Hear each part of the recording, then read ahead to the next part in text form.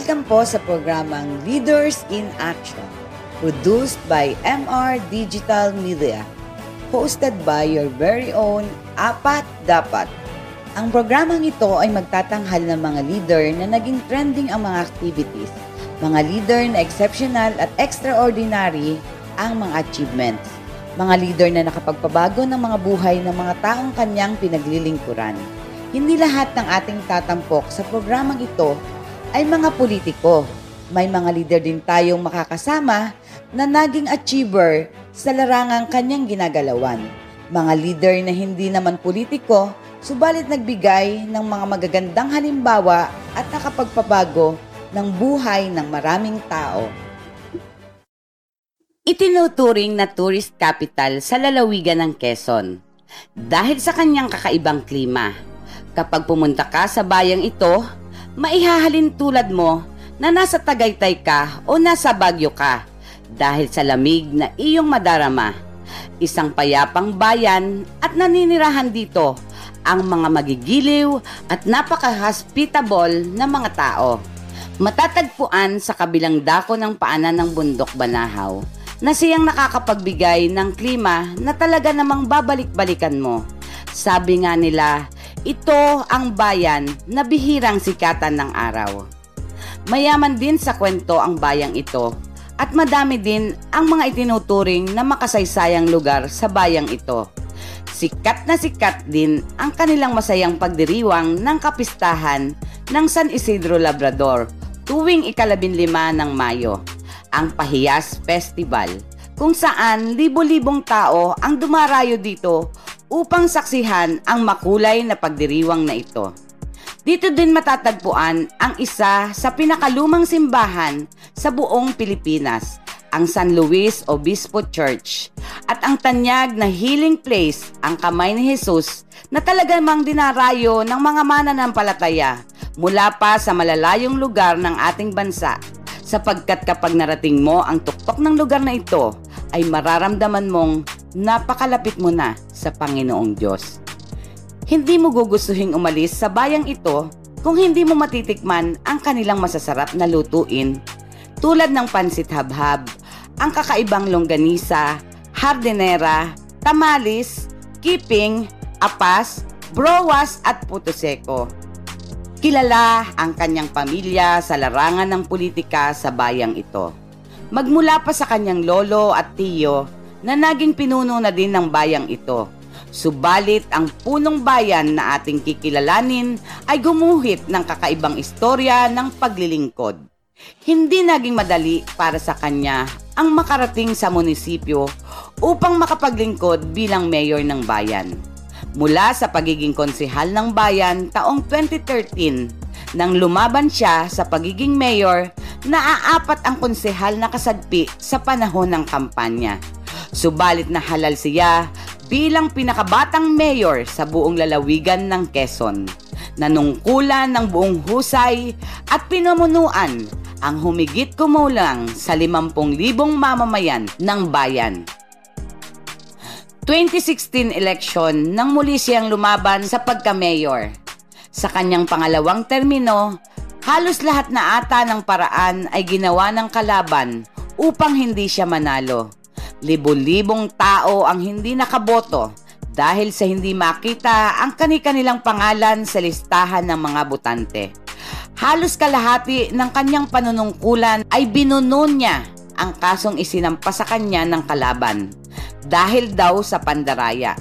Subalit sa recount na isinagawa, siya pa din ang itinanghal at naiproklama na nanalong mayor ng bayan at lumamang pa siya sa bilangan ng humigit kumulang sa 1,500 boto. Sa ikatlong termino ng kanyang panunungkulan, ipinasuspinde naman siya ng 6 na buwan ng kanyang kalaban. Subalit hindi natinag ang leader na ito. Inilaban niya ito hanggang sa Supreme Court at ang naging hatol ay 1 buwan at 1 araw lamang ang dapat na suspensyon. Subalit nang ilabas ang hatol, ay nakabalik na ang punong bayan sa munisipyo at napagsilbihan na niya ang 6 na buwang suspensyon na naunang naipataw sa kanya. Ang kasong ito ay hindi dahil sa anumang korupsyon o kontrobersya, kundi dahil lamang sa pag-a-appoint ng municipal administrator na ang tangi lamang naman niyang pinagbasehan ay ang ginawa ng nakaraang administrasyon. Malaki ang naging panghihinayang ng leader na ito sa panahong hindi siya nakagampan sa kanyang tungkulin ayon sa kanyang kapasidad bilang punong bayan dahil naantala ang mga proyekto na dapat sana ay kanyang naisakatuparan. Ang hindi mabilang na mga awards, decorations at sertipikong kanyang natanggap ay nagpapatunay lamang ng kanyang kahusayan sa panunungkulan. Marahil ay may idea na kayo kung saan tayo bibisita sa araw na ito upang kilalanin ang isang napakabatang leader na talaga namang napakasipag simula sa araw na siya ay mahalal bilang mayor ng bayang ito. Wala siyang sinayang na oras, araw, buwan o taon ng kanyang panunungkulan. At halos ang araw ay gawin na niyang gabi upang makapaglingkod lamang sa kanyang nasasakupan at makamit ang kaunlarang kanyang minimithi para sa kanyang bayan. Parinin na kayo at samahan kami ni Mitch na kilalanin ang mabuting mayor ng yanong rikit na bayan ng Lukban. Walang iba kundi si Mayor Celso Olivier Dator. Magandang araw po muli sa ating lahat at salamat po sa lahat ng lagi pong nakasubaybay dito po sa ating programang Leaders in Action. Ako po si Mitch. At ako po si Jenny. At makakasama po natin ang ama ng bayan ng Lukban, Quezon. Dito po sa unang distrito ng lalawigan ng Quezon. Ito po ang ating makakasama, Mayor Celso Olivier T. Dator. Magandang araw po, Mayor. Magandang araw po sa inyo, Ate Mitch at Ate Jenny. Salamat sa pagpasyal po ninyo dito sa aming bayan para sa pagganap nitong ating pong interview ngayon pong hapon na ito. Sa Leaders in Action po, i-feature natin ang ating Mayor ng Lukban. Kumusta na po ang bayan ng Lukban, Mayor Oli? Well, natutuwa po tayo kasi sa kabila ng pandemic na naranasan po ng ating pong lalawigan at ng bayan po ng Lukban ay utay-utay pong umaahon ang aming pong bayan. Utay-utay ay ating pong inaakay ang mga mamamayan natin pagbalik po dun sa normalidad ng buhay.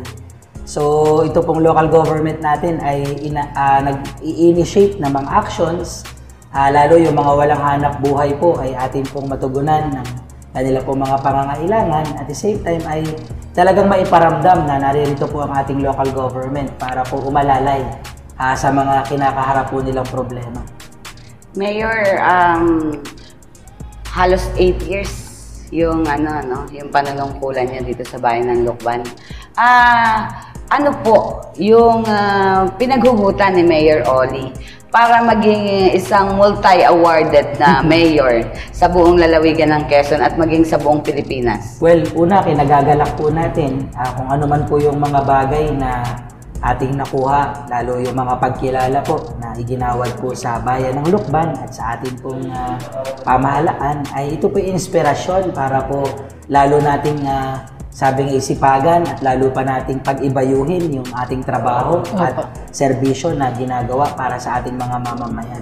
At syempre, siguro, yung sabi mo kanina kung saan natin hinuhugot yung kalakasan, laging binabanggit ko po sa aking panalangin sa araw-araw na ako po'y gamitin ng ating pong Panginoon para po sa pagpapalawig, hindi lang ng kanyang kabutihan, kundi yung mga blessings na dapat maibigay po sa ating mga kababayan. Napakaganda naman, Jenny. At alam naman natin ang bayan ng Lukban, ito yung isa sa mga conservative na lugar na nakikita natin yung pagdating sa kamay ni Jesus, ang ating simbahan ay talaga nakapreserve yung pagiging yung natural niya at sinauna. Mayor, alam natin yung turismo ay talagang natamaan po nung pandemic. Paano po natin ito ibabangon sa ngayon? Well, yun nga po yung naging problema namin ng 2020. As you can see, dahil nga po sa declaration ng enhanced community quarantine, nagkaroon po tayo ng strict protocol. Pati po yung mga festival natin, tinamaan. Yes, kaya po nung Pahiyas Festival natin, ganun din yung iba pang mga na-create natin na iba pang mga pinapasyalan po dito sa bayan po ng Lukban. Kung kaya sa ngayon, meron pong programa po ang local government. Ito po yung tinatawag na Lukbangon Turismo. Kung saan ay atin pong isinama ang ating pong mga nasa business sector, lalo tigit ito pong ating pong mga in relation ho ang kanilang mga negosyo sa ating turismo para po magkaroon po ng collective efforts kung paano po iaahon yung level po ng yung ating pong tourism ng ating pong bayan. Sa kabila ng ating nga pong patuloy na pag-iingat, ay meron pong mga necessary protocol na susundin habang ating muling utay-utay ay binubuksan po ang ating bayan doon sa mga pumapasyal na mga turista dito po sa Lukban. At isa din po doon siguro sa mga i-share ko po na actions ay itong ang ating pong Tourism Council ay talagang nagkaroon sila ng paglilista ng lahat ng ating mga tourist attractions na pwedeng bisitahin, na ito ay may kaakibat na mga sort of parang promotion na kung saan ay kasama na rin doon kung ano yung pwede mo nang gawin bago po maka-avail ng pagpasyal dito sa mga lugar na ito. Kagaya na lang nung ginagawa namin ngayong paghahanda dahil as you can see, malapit na po ang Holy Week. Po. So siguro alam naman po ng lahat ng bayan po ng Lukban, ito pong Kamay ni Jesus, isa pong pilgrim site ng atin pong bayan. So kailangan po natin i-regulate at sabi nga itiyakin na yung mga papasyal po dito ay hindi po sila carrier o hindi din po sila maahawahan. Ito pong COVID-19. So siguro isa po ng siguro dun sa mga dapat nating isaalang-alang ay yung ating po munang health security. So una, mayroon tayong mga paghahanda, lalo tigit siguro yung mga necessary na health certificate na dapat ma-secure ng ating po mga bisita na talagang hindi sila exposed or hindi sila carrier nitong virus ng COVID. Bagamat ang bayan namin ay talagang nag-aanyaya sa lahat ng ating pong mga mamamayan, maging yan man po ay residente or hindi residente ng Lukban, na utay-utay ay muli ng pasyalan ang bayan natin dahil nga po bilang tayo po ang art capital and summer capital of Quezon, tayo rin po ang tourism capital of Quezon, dahil tourist capital, dahil nga po sa maraming mga atraksyon na kilala ang bayan ng Lukban, ay tingin ko it's high time habang utay-utay na nagbubukas po ang ekonomiya, nagbubukas po ang ating pong bayan para dun sa mga pumapasok na mga investment at ganoon din dun sa mga nagbabalak na magsadya for recreation, ay kanila pong utay-utay ay makapag-adjust habang ngayon ay tayo ay patuloy na nagre-recover dito po sa COVID-19. Mayor, ano na po yung mga naging project natin for almost 80 years? Ano po yung mga major projects na matatawag natin na legacy ng isang Mayor Dator? Well, so far natutuwa po tayo dahil isang malaking breakthrough po itong term natin simula po 2013 sa ating pong bayan. Ang dami po ng mga proyekto na hindi ko man po ipinangako nung nakaraang halalan.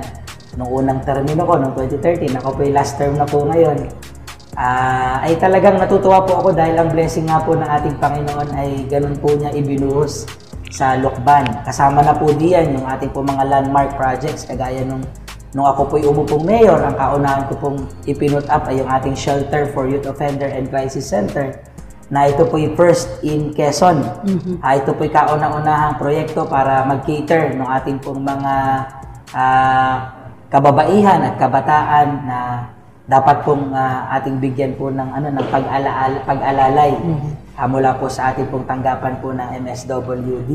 Nariyan din po yung ating itinatag para sa ating mga magsasaka na Lukban Farmers Trading Post, na ito ay matagal na rin pangarap para sa ating bayan, makatulong para po sa industriya ng ating agrikultura, kung saan ay dito dinadala yung kanila pong mga farm produce or yung mga inani po nila mula po sa ating pong mga kalinangan. Kasunod po yung ating pong slaughterhouse, kung saan atin po itong ginawan ng isang maganda-gandang lugar para dun sa pagkakatay ng mga baboy. Yes. Na ito yung na-accredit din po bilang Class AA ng NMIS. Ito pong ating slaughterhouse.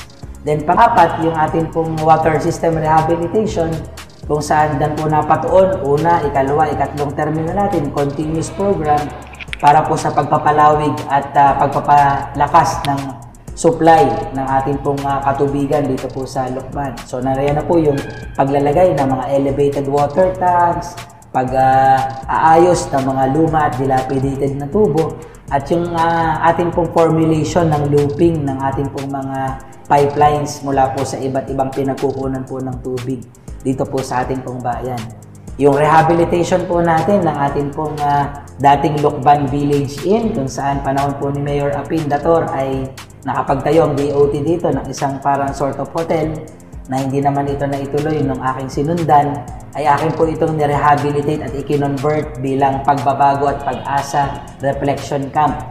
So ito'y kauna-unahan din po sa buong lalawigan ng Quezon. Ito pong ating reflection camp, nagkikater po ng ating po mga drug surrenderies, kung saan mahigit 500 or kulang-kulang 600 tao na po yung ating pong nakiter dito na nakatapos po ng mga module.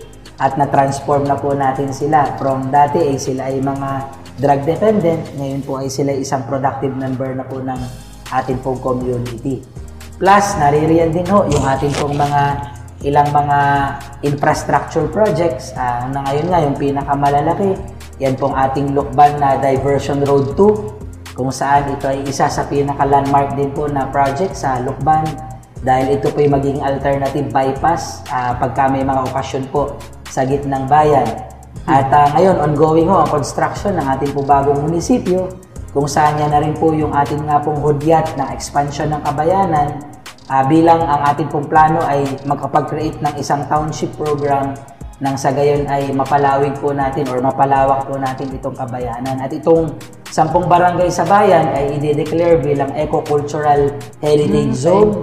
Kagaya po ng Bigan, ito po ipepreserba at in coordination with Department of Tourism at saka po ng ating pong National Historical Commission of the Philippines, NHCP, ay tayo po makapag-create po ng ating pong mga cultural development project sa Lukban. Kagaya na lang nung ginawa po natin Kalye Hermano Pule, na malaki ang resemblance sa Kalye Crisologo sa Bigan.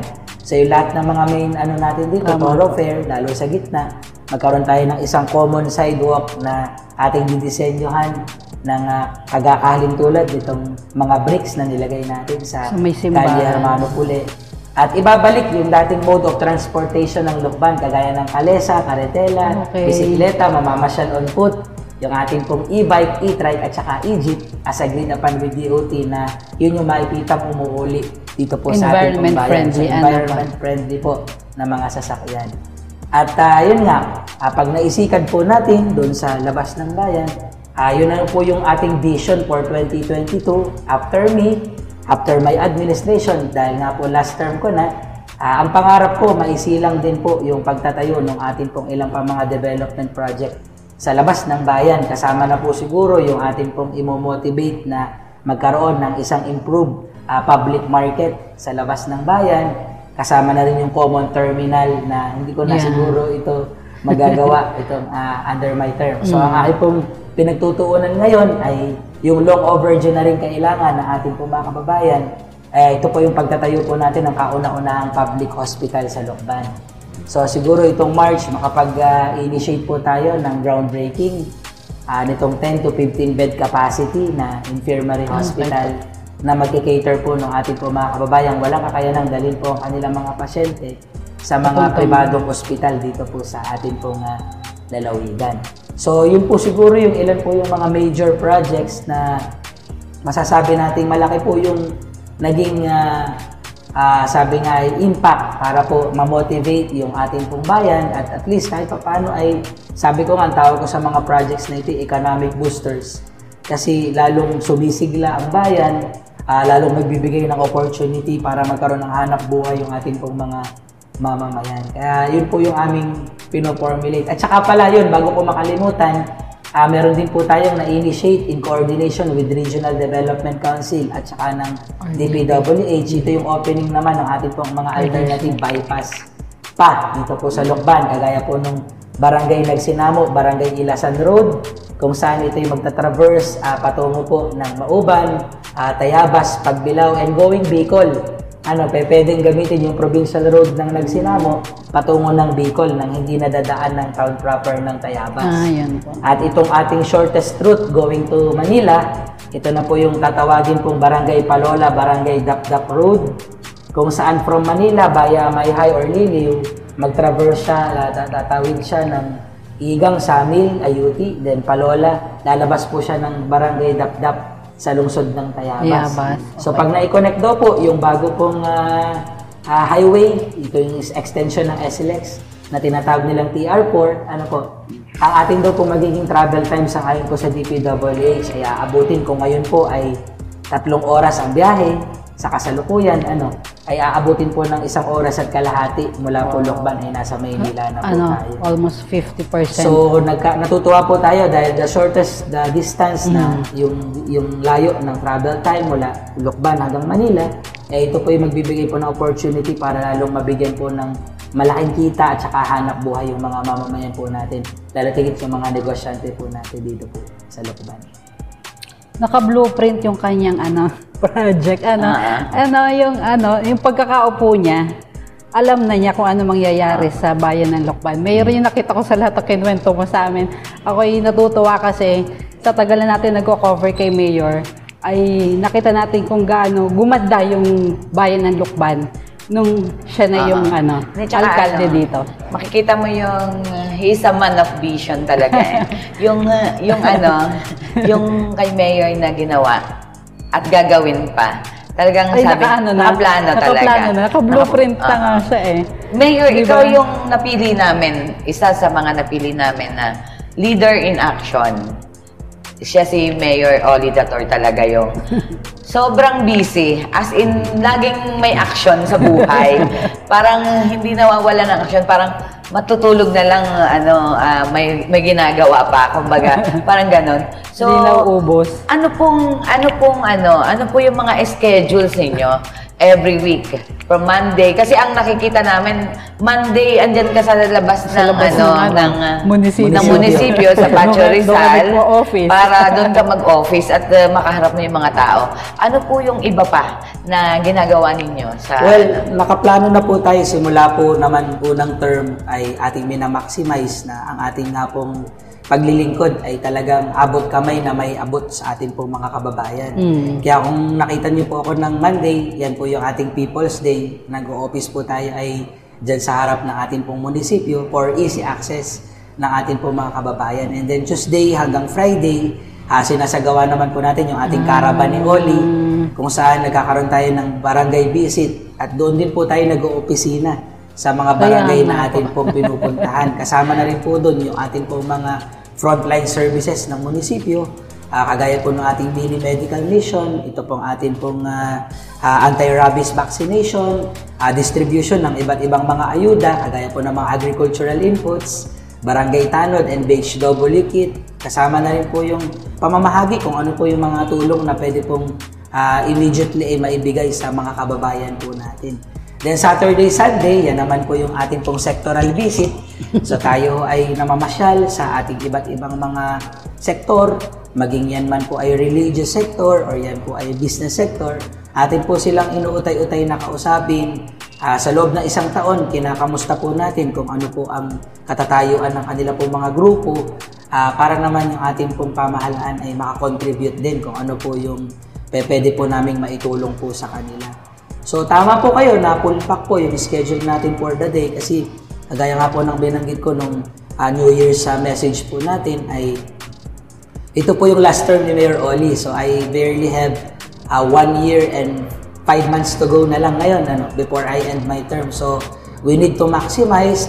Gusto ko po iparamdam sa kanila na nung una po kung ako po ay masipag at talagang pinakitaan po nila ng abilidad na talagang gawin kung ano man yung mga nararapat na mga serbisyo para sa mga kababayan. Ngayon ay doble-triple ko pa pong sinisipagan para at least ay maibigay ko pa talaga kung ano yung mga proyekto ho na tingin ko ay ikakapakinabang or tutugon sa pangangailangan ng ating po mga kababayan. Mayor, may sapat pa ba tayong lugar dito sa bayan ng Lokban upang magkaroon ng agro-industry na para sa ating mga kababayan ng Lokban? Well, yun po yung pino-formulate natin. Meron po tayong pinapasok na po natin talaga kasi sabi ko nga, ang main thrust naman ng administration ni Mayor Oli is agriculture and tourism. So, laging magkalink yung dalawa. Sabi ko nga, kung ma-develop natin ang agrikultura at saka ang turismo, everything will follow. Kaya yung agri-tourism, kagaya ng inyong agro-industrial development na binabanggit po ninyo, ay yun po ay naka-formulate po sa atin kung ano po yung mga gagawin. So, doon po sa angkop nating comprehensive land use plan na atin pong in-update, atin na pong sinesection dito sa ating pong bayan kung alin po yung mga area at room para doon sa mga proyekto nating pang-turismo at syempre yung preservation ng agrikultura ng ating bayan. Kaya nga ina-encourage natin yung mga magsasaka po natin na magkaroon po ng continuity po ng pagtatanim, lalo po yung transfer of technology. Kasi ngayon, tinatanong ko nga yung mga magsasaka namin dito pag nagmi-meeting kami. Kasap kamay, ang gusto ng mga anak ninyo yung maging magsasaka. Wala namang tumataas kasi nga siguro dahil nakita nila mahirap ang buhay, hindi ganun ka, yung buhay ng isang magsasaka ay parang nawawala na ng saysay na parang gayahin kung ano man yung kanilang mga pinagmulan. So ngayon, yung mga assistance natin sa ating mga magsasaka, kagaya ng ating mga agricultural inputs na ibinibigay, salamat kay Congressman Mark dahil nga tumutulong din siya para doon sa mga pangangailangan ng mga magsasaka, ay nararamdaman ngayon nila na talagang hindi mahirap ang magsaka, hindi mahirap yung mga ayudang ibinibigay, nakakarating, at na-encourage pati po yung mga anak nila na gaya niyan, ini-scholar natin para mag-take ng mga agricultural courses, ay magkaroon ng transfer of technology para sa patuloy na pagtatanim. At syempre, yun ng agritourism naman, ililink ko na rin dito, na syempre dun sa ating mga development dahil ine-expand natin yung bayan.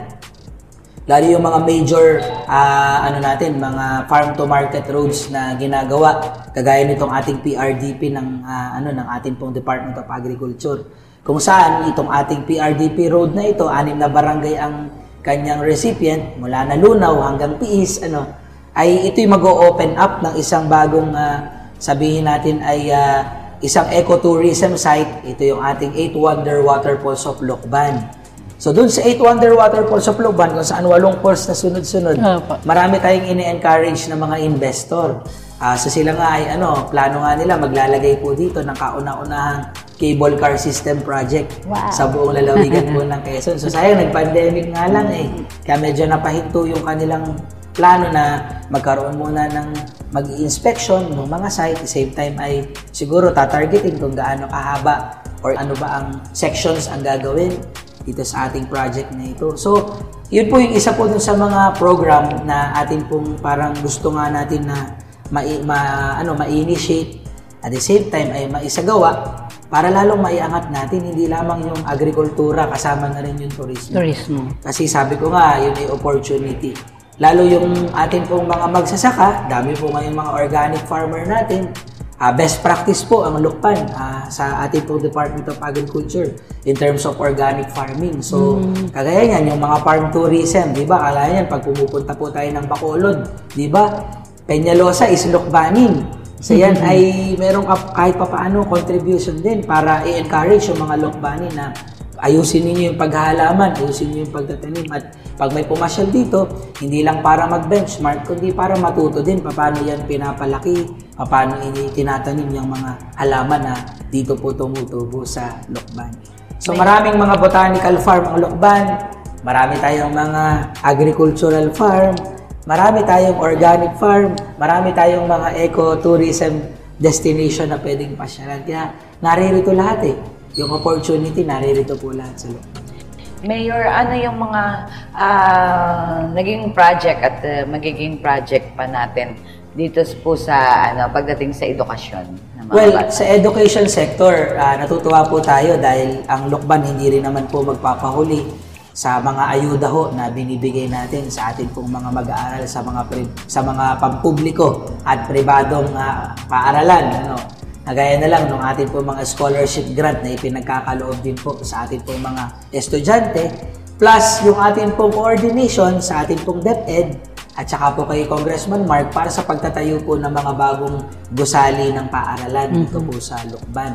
So natutuwa po tayo dahil ito pong ating pong paaralang sekundarya ng Lukban na kapag paggawa na po tayo ng isang bagong school, ito po yung atin po para sa mga senior high school, na makapaglagay po ng isang bagong gusali kung saan parang ang kinater nila ay umaabot mga 600 na mga estudyante. So medyo malaki at malaking papel ang naitulong ng ating mahal na Congressman Enverga doon sa pagtatayo din po ng paaralan na yun. Plus yung development nga po ng iba't ibang mga elementary school natin dito, hindi lamang po ang paaralang elementarya ng Lukban, pati na rin po yung mga paaralan natin sa Kanayunan na nasasako po ng DepEd. So tuloy-tuloy po yung ating pong mga assistance in terms of infrastructure, lalo yung ating pong mga paaralan nga po na isinasagawa. At syempre, ngayong panahon ng pandemic, kung saan ay wala naman po ngayong face-to-face, yun yung pong pinigyan ng priority ngayon ng ating pong local school board, kasama po ang ating pong local government,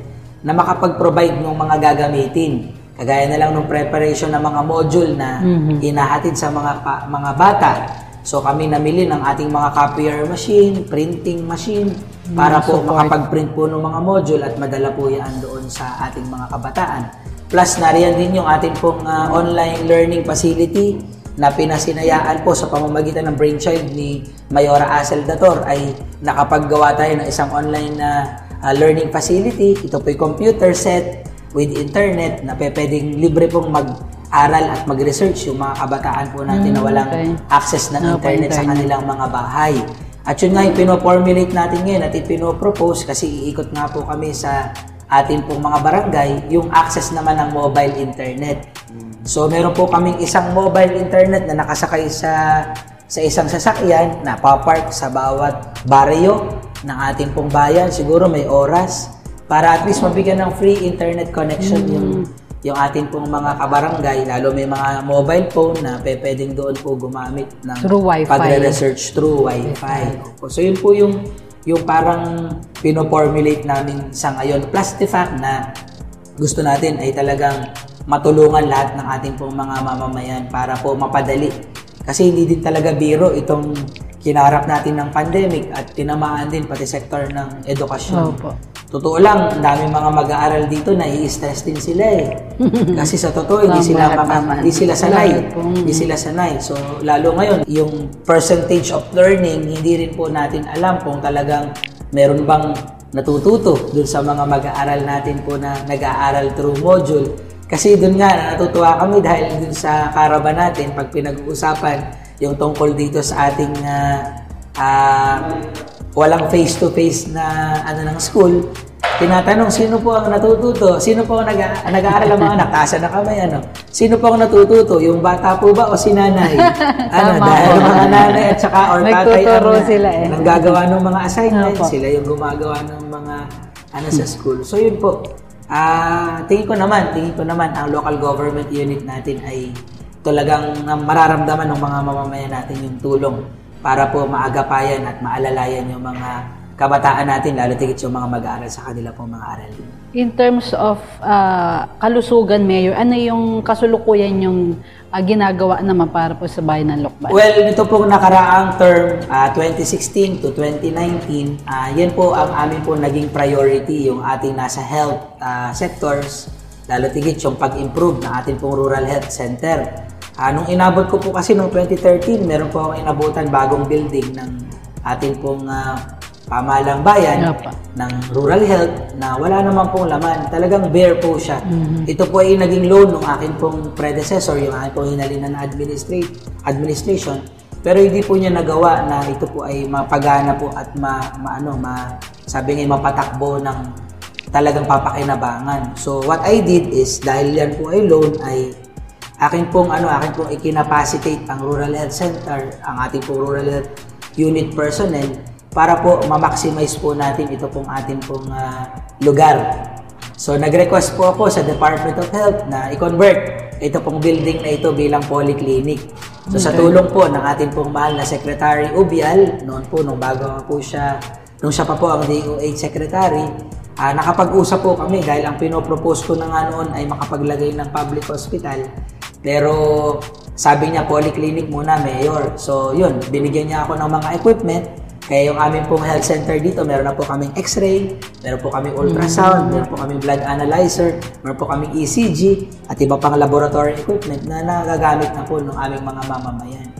Sayang nga lang dahil itong maging election ng 2019, kasi sana ay naipackage na namin ng buo yung polyclinic, binibigyan kami ng Angeles City, Pampanga ng 5 na dialysis machine. Pero nang dahil dun sa mga konseho na hindi ko kapartido, tinutulan nila yung pagtanggap nitong dialysis machine kasi ang katwiran nila ay si Mayor Oli lang naman ang popogi doon sa proyektong yan, ay huwag na nating tanggapin. So hindi nila yun tinanggap. So naipaliwanag ko po yun sa mga mamamayan natin. Siguro hindi ang dahilan. Kaya hindi sila nagkaroon ng paghalal muli yung mga tumutol doon sa pagtanggi ng pagtanggap sa mga dialysis machine. So yun po yung gusto ko sanang ma-formulate. Kaya naman ngayong term na ito ay ako po ay nakikipag-coordinate sa DOH. Salamat naman kay Senator Bongo at saka po kay Secretary Duque. Ganun din sa aming kababayan kay Yusek Mario Villaverde. Kasi na-drawing ko ng maayos. Kumbaga na-illustrate ko sa kanila ng maayos at na-justify natin kung ano talaga yung mga bagay na kailangan sabihin para makapagtayo tayo ng isang infirmary type or level 1 hospital. Mabuti na lang at nakita nila yung point ko kasi tayo bilang isang tourist capital ng Quezon, bilang tayo ay puntahan din ng mga turista, dumarami ang populasyon, ay kailangan talaga mayroong isang hindi man malaki kundi tamang-tama lang na laki na public hospital dito po sa bayan ko ng Lukban. Kaya ngayong March, yun ang parang siguro blessing sa atin. Magkakaroon tayo ng pag-initiate ng ating groundbreaking, ng ating itatayong kauna-unahang pampublikong ospital dito sa bayan ng Lukban. So siguro malaking breakthrough po ito pag naisagawa, lalo ang location nito malapit po dun sa ating bagong munisipyo. So sabi ko nga, township program, makapag-create tayo, naroon ang bagong munisipyo, meron tayong ospital, eventually magkaroon tayo ng public market, magkaroon tayo ng ating yung ating centralized na transport system, meron tayo diyan ang Grand Central Terminal. At least kahit paano doon sa economic area, diyan sa ating economic zone ng bayan ng Lukban at saka commercial complex, naririyan yung mga development project na papasok pa for Lukban. Mayor, saan party po ba yun dito sa Lukban? Dito po sa atin pong Diversion Road 1, Diversion sa Road. may barangay Kulapi po, dito po sa Lukban. Okay. Mayor, kumusta naman ang peace and order? Para naman po sa ating mga kababayan na nagdanais na pumunta dito sa bayan ng Lukban. Alam naman natin na matahimik ito.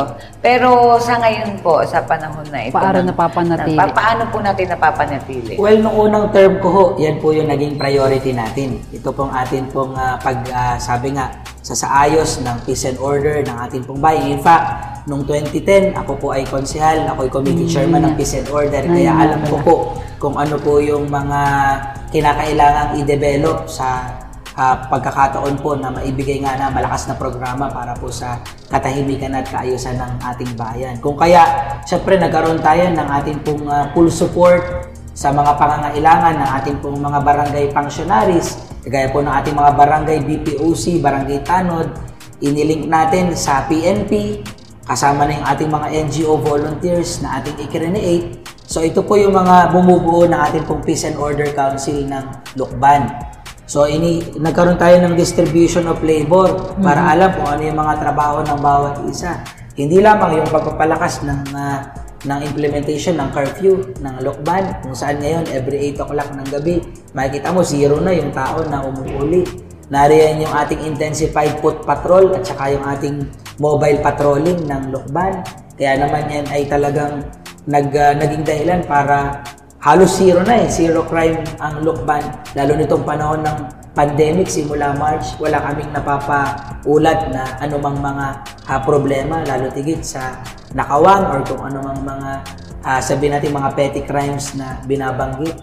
And pangatlo, yung pong atin pong increased police visibility.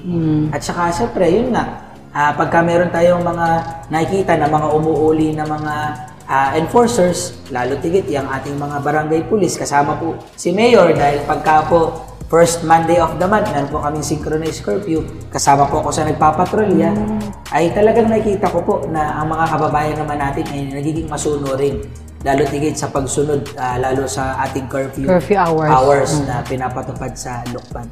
Kaya tingin ko, siguro yung connection, napakahalaga kasi na kaalam natin, hindi lang yung ating mga mamamayan, part ng ating participatory at consultative governance na pinapatupad, hindi lamang yung mga mamamayan ang kaalam natin, kundi meron tayong direct linkages and meron tayong coordination dun sa lahat ng mga nagpapatupad rin naman sa end naman ng ating local government.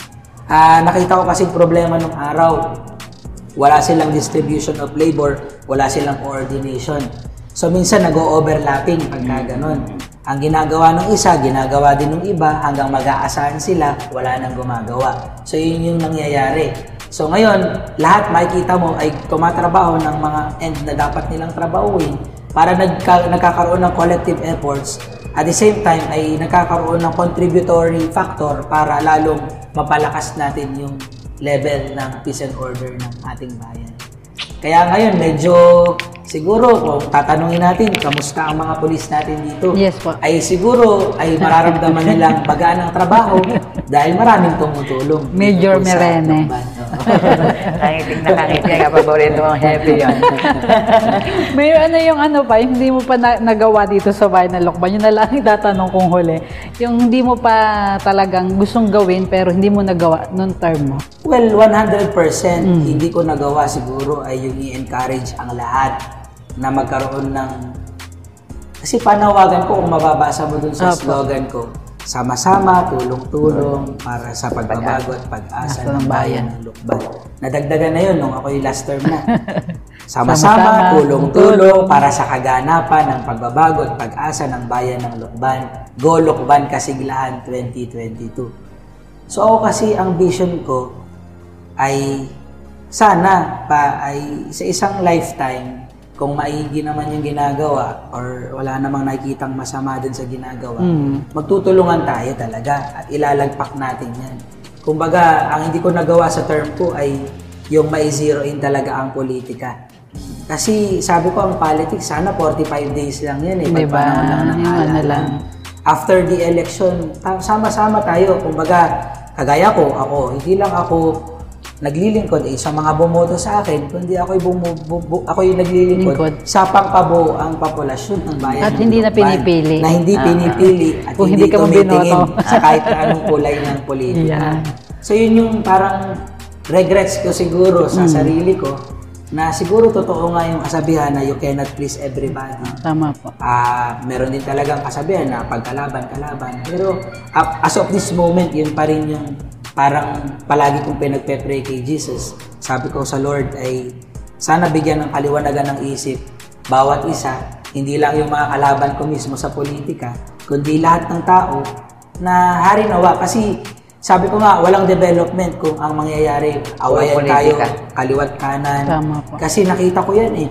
Simula 2013, dun sa pag-initiate ko ng mga program na kinakapacitate natin, tulong-tulong tayo. Kita ko yung margin ng index ko, paano napaangat ang ekonomiya, o paano nakapag-encourage ng kasiglahan ng Lukban. So sana yun po yung magpatuloy. Sana po sana yung ma-accomplish. Pero I doubt kasi 8 taon na po ako ngayon ay kita ko pa rin. Kahit manuyo ako simula nung unang term, ay hanggang ngayon nanunuyo pa rin ako. Pero yun nga, sabi nga, try and try until you succeed. Ayaw ka na sukundan. Yun po, parang ayun naman yung gusto natin, at least kahit pa paano ay ma-enlighten yung minds, at the same time ay maka-reach out at makapagbigay ng inspiration. Kasi importante talaga yung laman ng puso natin. Ako, hindi naman talaga ako parang sa isip ko lang noon. Hindi ko naman pinangarap na ako'y naririto sa pwestong ito eh.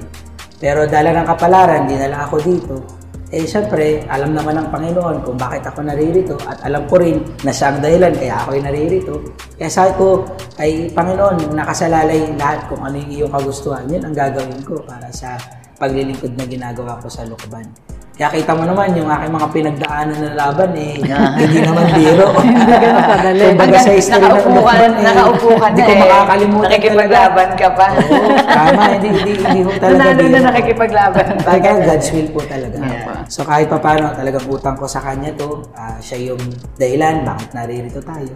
Kaya naman pinagbubutihan natin at sa abot ng ating makakaya, hindi man tayo, ayokong tawaging magaling ayoko ding tawagin na ako ay outstanding, hindi Kumbaga, yan ay parang dumating na lang yan, pero sa totoo lang, pwedeng ang gawin na lang natin magpakabuti.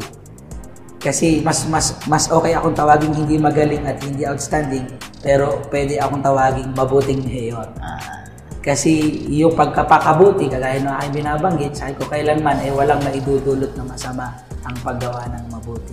Kaya nung ako'y unang term hanggang ngayon, kung ito ako pumasok, halimbawa hubad, lalabas ako ng hubad, okay lang sa akin.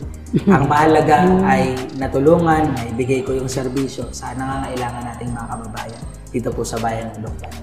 Napakaganda ng usap namin ng ating mabuting mayor. Si Mayor Oli talaga. Nakakalibang kausap at talagang marami kang inspirasyon na matututunan o mapupulot dito kay Mayor Oli.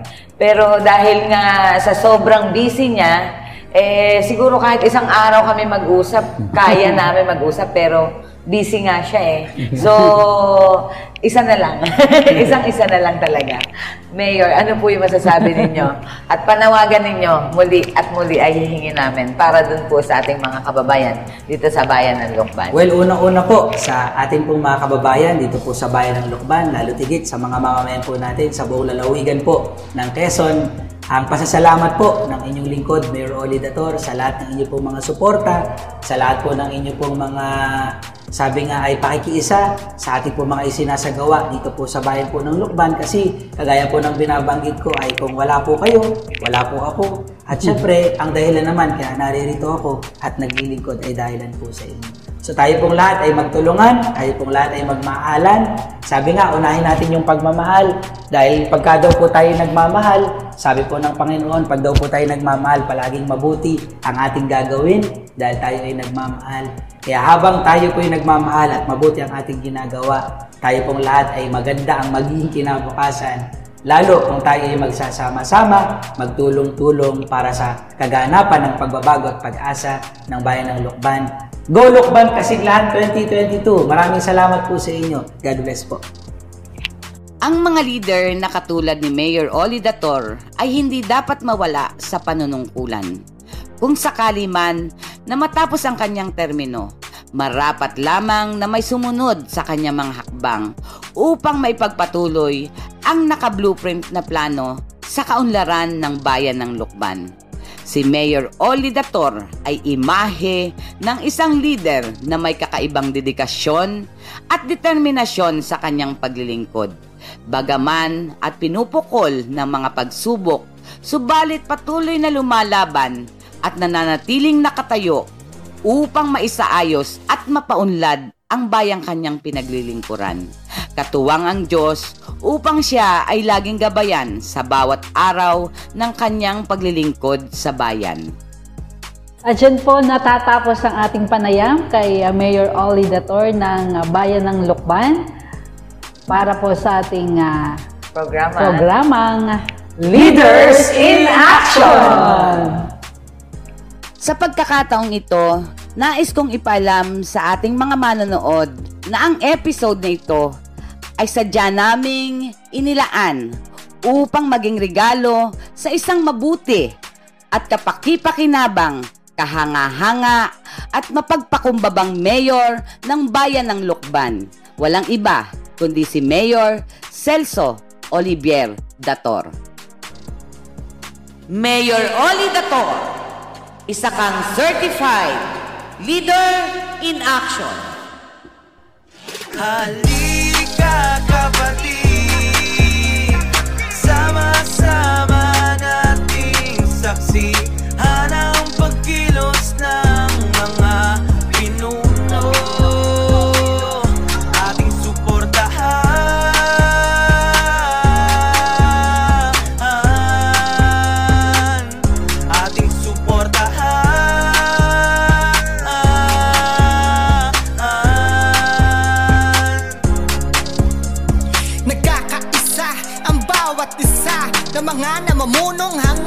tumulong mapabuti ang ating masa.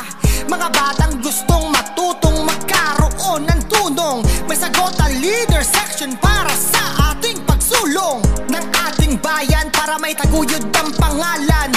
Maganda na balita mula sa malinis na larangan. Hanggat merong pinuno tayo na matutuwid, huwag mabahala sa hirap, pasakit ay makakatawid. Mga pinuno ang puno'y matibay at mabunga, di ka iiwanan hanggang tumulong sa problema. Di pababayaan, hahawakan yakap ang bayan. Aksyon, misyon nila'y umangat ang bawat mga bayan. Leaders in action,